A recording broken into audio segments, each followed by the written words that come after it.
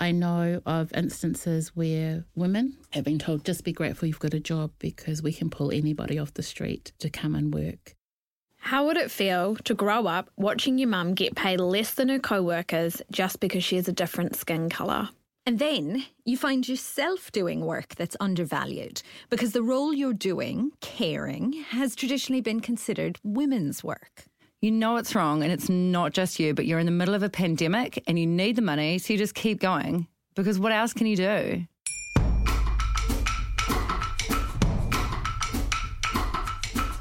From Stuff and Bird of Paradise, this is Tell Me About It, the podcast that takes you behind the scenes of our reporting on gender issues. To hear the voices at the centre of our stories. I'm Kirsty Johnston. I'm a reporter at Stuff, specialising in the justice system. I'm Michelle Duff. I write about issues that affect the lives of women and children.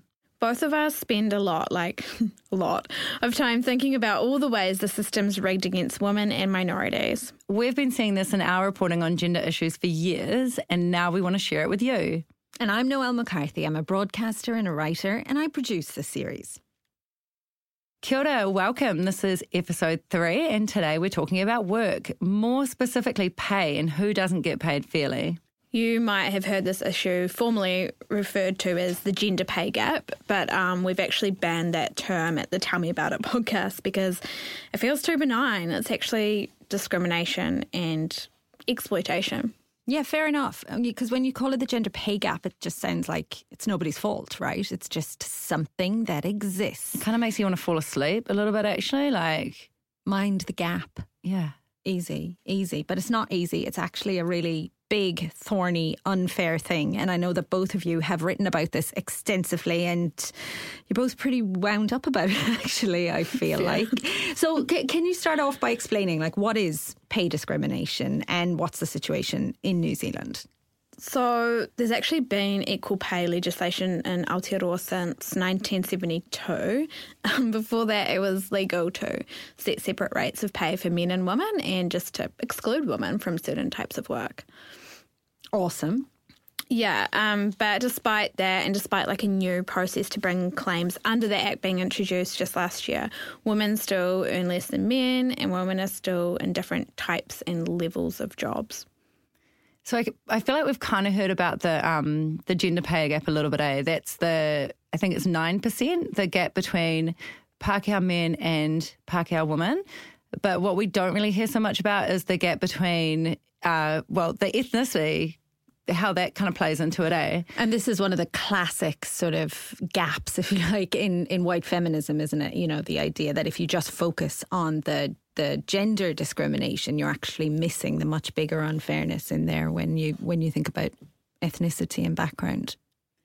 Yeah, I am embarrassed to say that I didn't actually even really conceptualise until a couple of years ago that the gap between, it's so big. It's like, what is it, Kirsty, between Pākehā men and Pasifika women? Yeah, so it gets like wider the further you kind of go down the food chain effectively. So between like Pākehā men and Māori men, or Pākehā men and Māori women, and then Pasifika men, and then the worst is Pasifika women. So that gap's like 27%, which is just like shaking my head. A third less, right? And this is really important at the moment, especially, isn't it, because of COVID? Yeah, COVID has basically kind of torn the veil back and really revealed kind of two things. So one, like lockdowns have shown how much work there is in doing all this kind of caring work for children or elderly, because everyone's stuck at home and you just can't not see it now. And all that caring stuff is traditionally stuff women do anyway, right? Or are considered to be good at. Yeah. Well, I mean, we say we care about essential workers, but it'd be really great if we could, possibly pay them what they're worth. Yeah, because that's the other thing, that essential workers, a lot of them are women, as it turns out, like more than 50%, and a huge proportion of them are Pasifika and Māori women. And so the reason that we're focusing on Pasifika is because it's the worst, and it's important, if you want to end this kind of stuff, to look at the pointy end. And as with a lot of stuff that both of you report on, it's not like we're short of reports on this or any sort of information about this, right? We know.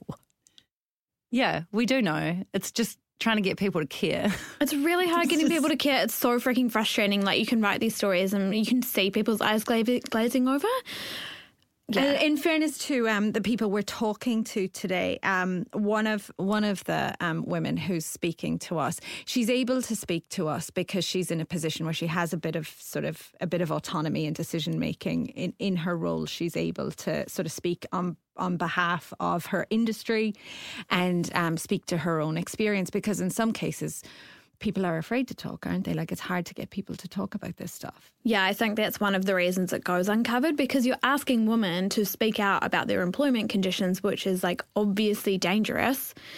So you've got to be really careful when you're writing about it. You don't want to put people in a position where by highlighting an issue, they lose their job. It's just not fair. So we're going to start today with a woman who can speak to us, and she not only grew up watching her mum suffer this discrimination, but she's now working in an industry too where that happens, and her name is Michelle Troop-Callanan. She runs a respite centre in Whangarei, and she can see it both affecting like her own work and that of her staff. And to begin, I asked her about the first time she was aware that not everyone is treated the same. Very first personal experience would be watching my mother being, I knew she was paid less than her Palangi counterparts doing the same job. In fact, she was a seamstress finisher, so she actually oversaw them, but she was paid less. So that was always hard to watch, because she would even bring work home to finish off others' mistakes, or she would, if something wasn't finished, she would do it, and she would not be paid for it. And it just kind of became the expected thing, even down to us as children, all lined up in the lounge, hand sewing and stitching garments and things for her to be able to get back to work.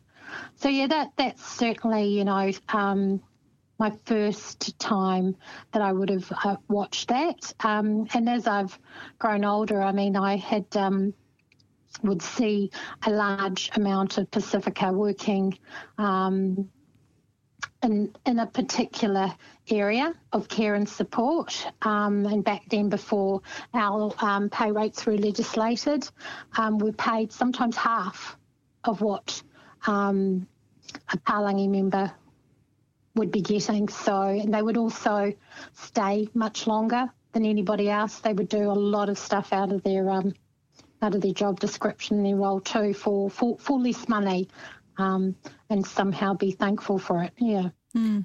How did you know, Michelle, that the Pasifika women were getting paid less? Like, did they actively talk about it amongst each other? Yes. They would, but they wouldn't speak of it to their Palangi counterparts. There's always be a half caste in the group. So someone potentially like me, who was pretty fair, who certainly knew what others were getting. That's so interesting that they'd feel like it was okay to kind of tell you what was going on. Yeah. Well, sometimes even to this day, a lot of people don't see me standing before them as a Pasifika person. Been here since I was 5, 6, yeah. And how many people were in your family, Michelle? There are myself and my sister and my mother and my father, so a relatively small unit for a Pacific Island family.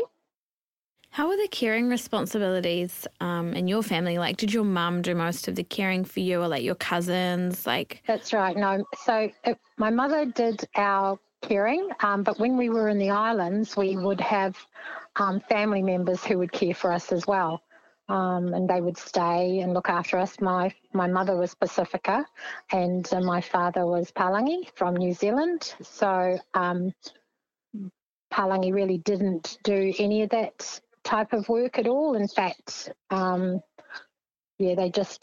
that wasn't what they did. But when we moved to New Zealand, that continued. But my mother, as well as looking after us, carried a full-time job. As I said, those hours of work, phenomenal amounts of mahi that she did. Did she ever sit down? She would fall asleep. That's the classic image of my mother, is asleep with the New Zealand Herald at, 9:00 at night. Oh, don't talk about the New Zealand Herald. Yeah, well, okay, the Star then perhaps in the weekend. And I just asked, when you said like Palangi don't do that or didn't do that, what do you mean? Were they just sort of like sitting around with a cup of tea? Well, it was just not considered something that they would do. So you didn't even trouble a Palangi person to do that. And did that continue as you got older? Like, was that the kind of idea that Definitely. Yeah. And even though I was educated with a, my father just was an absolutely beautiful, beautiful man, educated to have my own voice and understand that, that I could do anything that I wanted to. I still carried on that role myself, even knowing that wasn't the right way. It was just something we picked up and did as carers.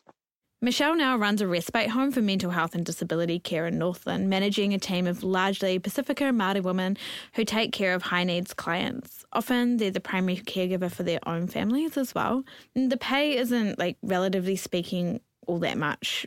And because wages are low, one of the basic challenges for people who work in the care sector is simply getting enough work. Things have improved with our care support workers pay package, but the starting rate's still $21.50. Most people who work in this industry, would like to be able to get a full-time job, but then they worry that if they get the full-time job, that 40 hours isn't going to be enough. So often we'll stay on a part-time or a casual contract and just say yes to every possible thing. So job or hours that comes their way. But the trouble with that, if it doesn't rain, it pours. So you can have a drought of no work. So it's very hard to live like that. It must be really hard to have certainty, get a loan or, things like that. Or plan anything, yeah. You won't. So, some things there that could change is that often, some people see when I do my tax return that I've earned a huge amount of money. Oh, you're on a good wicket. But actually, I've probably done about 60 to 70 hours a week to get that. So often, wages are seen and it's what I earn is seen as a total amount, but it needs to be relevant with how many hours I've actually had to do to achieve that. So you've got the first shift, the morning shift, before you even come to work, or if you're on shift work, we work 24/7 here. You do your very rarely does anyone ever do 8 hours. It's, about 10, and then you'll go home for your second and third shifts. So the time for wellness of, thinking, am I going to be strong enough to ask for more, or am I worthy? You just become part of a machine in your own habit of going to work, going home, serving that. That is almost like that's all your head can cope with. And in a year of lockdowns and levels and traffic lights and whatever else, Michelle says the pandemic is adding stress. I've had a few people ask for loans, people I've never would have ever, and it's taken a lot for them to ask. And I'm thinking, we're 4 days out from payday, and I'm thinking, well, it's clearly for food, and how do I support someone like that? I mean, I'd rather, I'd gladly give them money, but, is it rude of me to give them some meat or some food, because it's quite embarrassing to have even needed to get to that stage. But in particular, Pasifika, a lot of food, there's a lot of food that gets eaten. There's no way in the world that $21.50 on a part-time salary or wage, even with subsidies, is going to fulfil the need of 6 to 8 people at home, feeding them at home 24/7. Because at school they were getting potentially, having lunch and breakfast offered to them, Imagine that, not being able to feed everyone because the kids can't go to school. On the one hand, COVID's been a huge new stress for families living one week to the next. But another way of looking at it is the pandemic's just drawing attention to a form of unfairness that's always been there. No, I think if anything, it's highlighted the difficulties that have pre-existed and have actually perhaps the situation has become more dire. So this is Nia Bartley. Nia is a Pasifika woman also working in the health sector, and she's a real advocate for Pasifika women at work. She's helped me a lot on stories about wage discrimination. COVID has just helped to reveal what is actually been festering for a long, long time. Do you think now that more people can see it, do you think that's good? I think, yes, it is good to unravel what's there. But there's one thing to reveal it, but what are you going to do about it?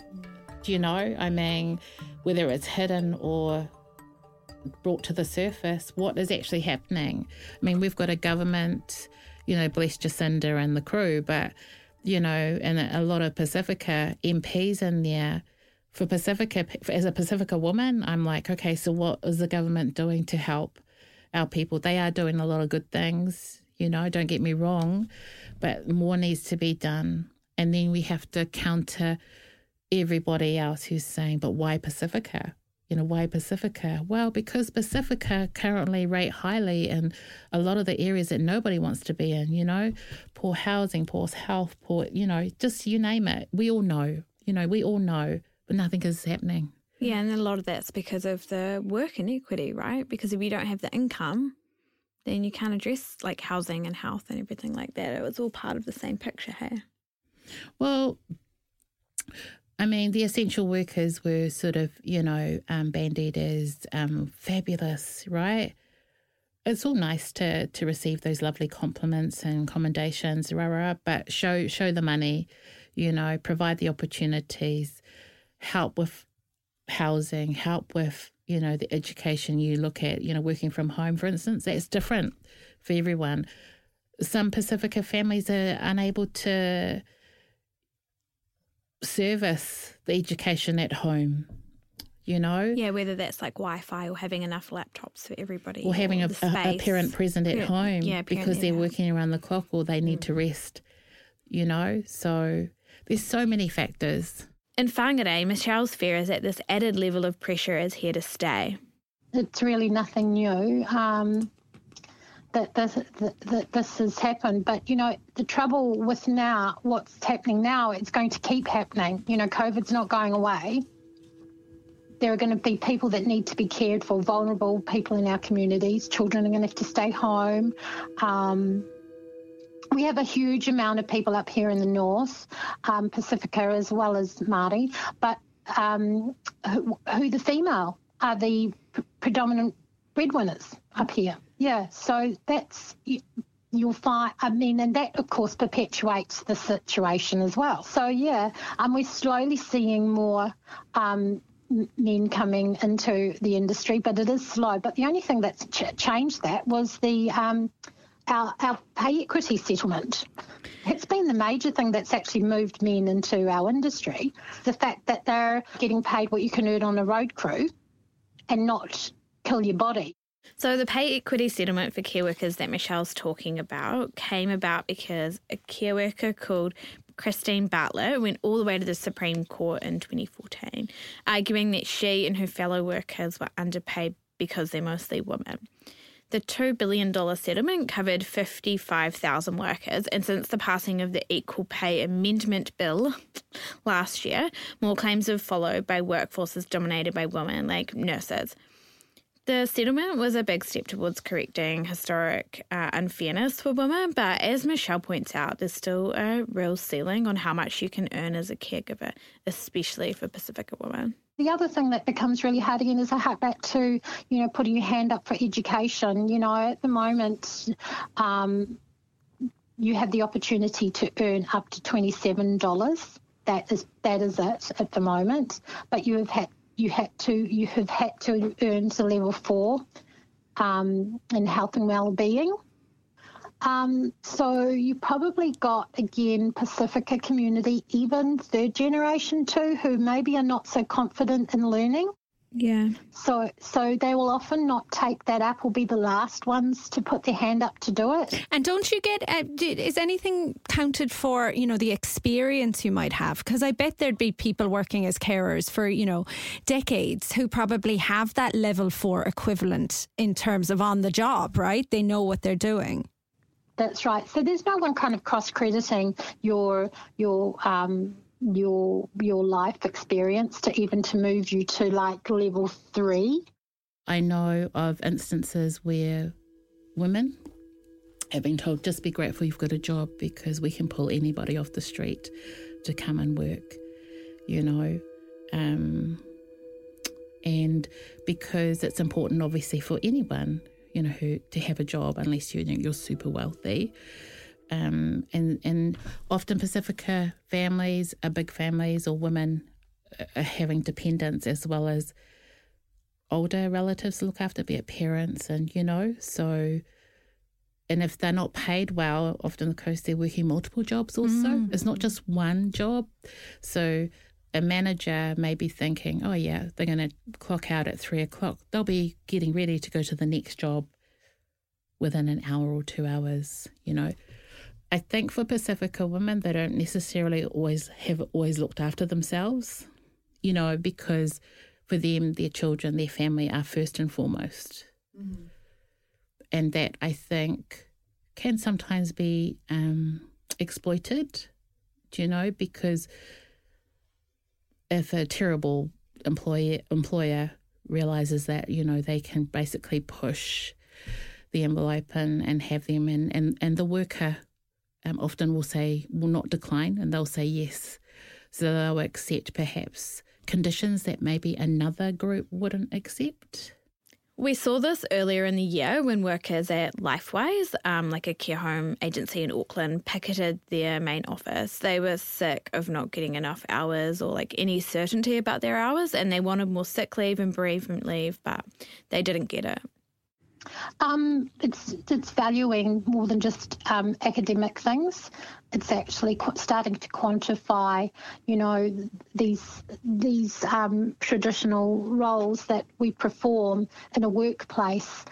That yes, we perform them at home as well, but you know what? We actually have a job to do, and that entails doing those things outside of the work home, and they need to be valued.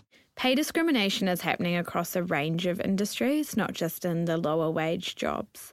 And as Nia says, it really puts that 9% wage gap between Pākehā men and women in perspective. I know of instances where women have changed their names so that they're less Pasifika in appearance on their resume. Like giving themselves a white name. Yeah, well, there are, you know, the mixed heritage, but they'll anglicise their name or make it seem just so they can just get in. And then once in, you know, okay, there's another 1,800 barriers to go through. So there's barrier upon barriers there, and that's what it's like. So I don't mean to demean your situation, but I'm just saying when you say you think 9%, right? You think, okay, I'm hard done by, I'm getting like 9% less than, say, my male counterpart, for instance, right? Well, as a Pasifika person, I'll be like, that's nothing. That's nothing, sister. You know what I mean? Yeah, totally. Welcome to my world. 27%. Yeah. I mean, and I shouldn't even be mocking it because really it's a sad reality. It's an injustice. It's a major injustice. But there are some structural things that could be done that aren't, right? And I think when we talked, one of them was pay transparency. So like if you're doing a certain job at a certain company, like say you're a cleaner or whatever, you know what all the other cleaners are getting paid, or you know like what other people in the organisation are getting paid. Like they can be more transparent about how pay structures work, but that hasn't been brought in to legislation. No, there are some employers, organisations who do provide that information, and good for them and their employees.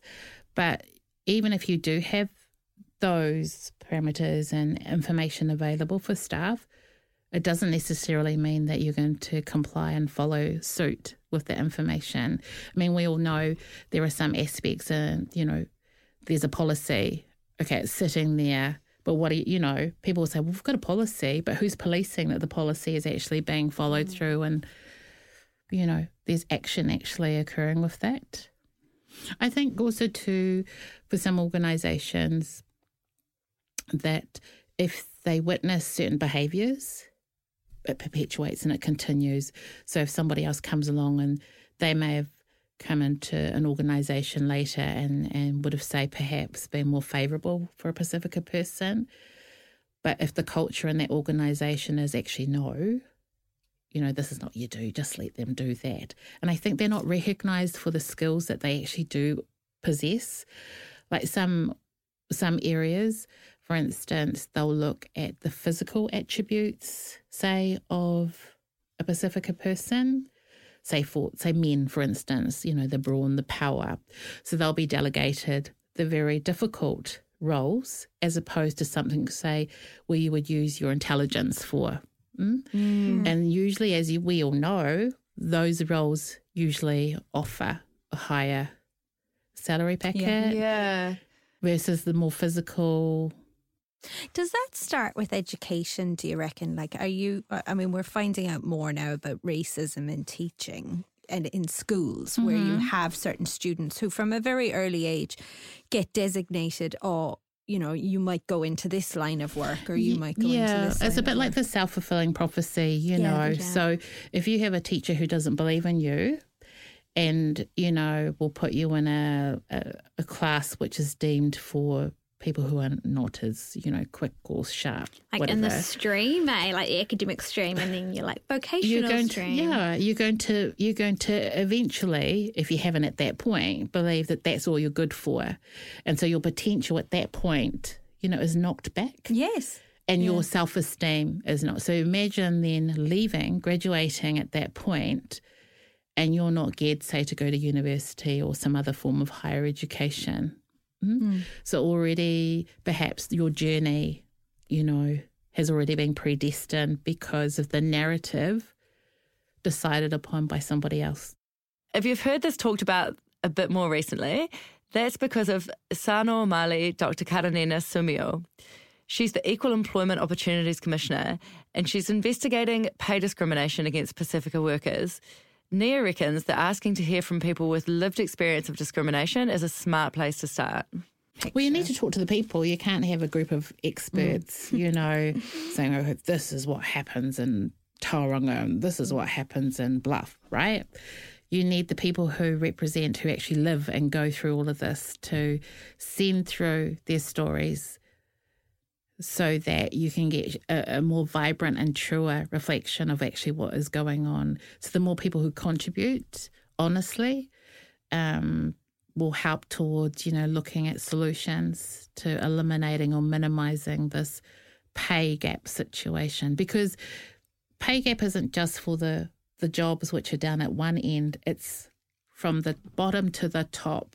You've got individuals, women, say Pasifika women. It's just marvellous to have Pasifika women in the top jobs, right, in this country. But then you may also have in other organisations where there's one particular manager or an individual employee who is paid several thousand, tens of $1,000s less. Why? And they can be super qualified. So there's that gender situation, but then on top of that, the ethnicity. And it's just crazy that it's being allowed to continue this way. And that's why the pay transparency is important, because you can help eliminate that kind of, I suppose how would you put it? It's almost like...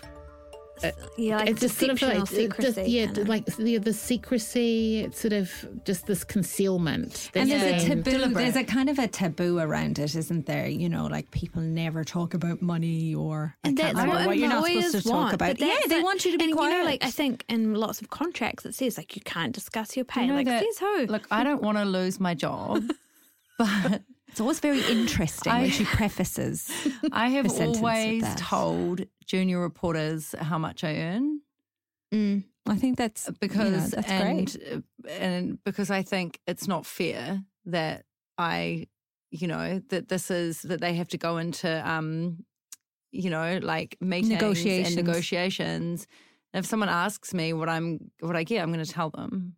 Especially if it's another woman. Yeah. I mean, that's a bit of the pay transparency. If you have, the scales where you can see 85%, 100, 120, what you're potentially capable of earning. Yeah.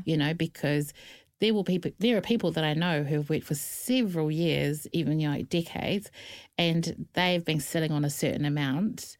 and then somebody else that they know will come in and will surpass all of that because of that's what they've been offered, for whatever reason. But there are also people with the qualifications, right, who have qualifications, very good qualifications, PhDs, masters, even your good old undergraduate, degree, and that's discounted. What is that? It's just a bit of paper. So there's a lot of nepotism, there's a lot of ageism, God forbid, all of those isms that nobody likes. Yeah, I think what's required is a true understanding and a true engagement, a true, look at it for what it is and, actually engage with Pasifika people as to what are the solutions? How can we help you?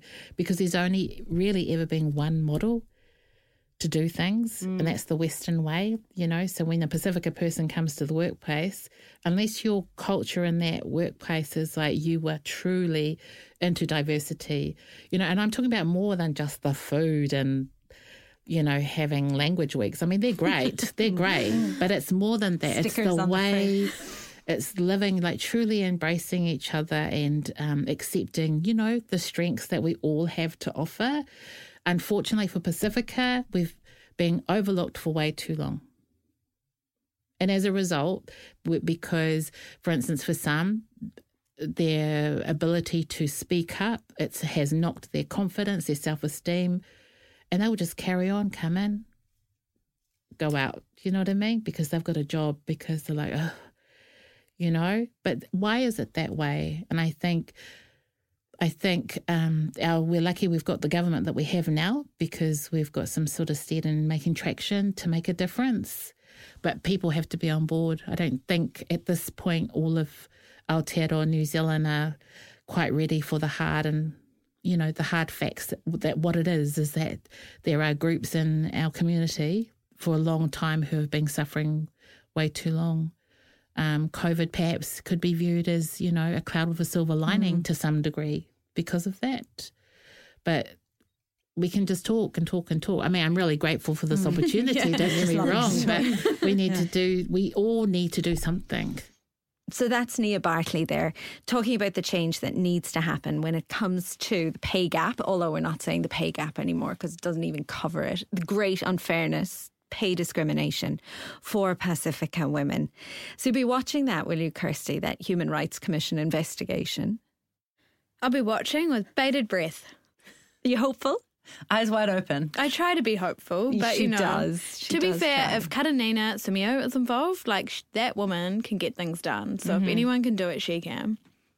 Well, we're going to keep talking about money next week because we don't talk about money enough as a society, and also because we're talking about child support, Michelle. We're talking about the work you've been doing in this area. You had a series of stories. Has this been an eye-opener for you? Yeah, it's been heartbreaking, to be quite honest. It's, this is money that really helps children survive. And it's for too many people, receiving parents, mostly women. It's just really hard for them to get this money.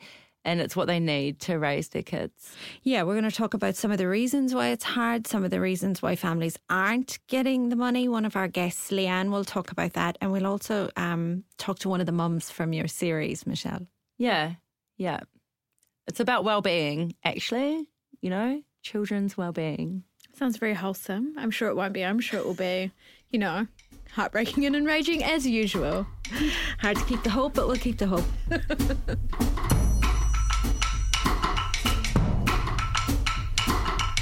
Tell Me About It is made by Bird of Paradise for Stuff, written by me, Kirsty Johnston, Michelle Duff and Noelle McCarthy, and produced by Noelle. Carol Hirschfeld is our executive producer for Stuff, and all of our engineering and sound design is thanks to Phil, Simon and Nicole at Matrix Digital. Our music is with kind permission from Tammy Nielsen, our queen. Tell Me About It was made possible by New Zealand On Air. Subscribe and review us, please, on Apple, Spotify or wherever you get your podcasts.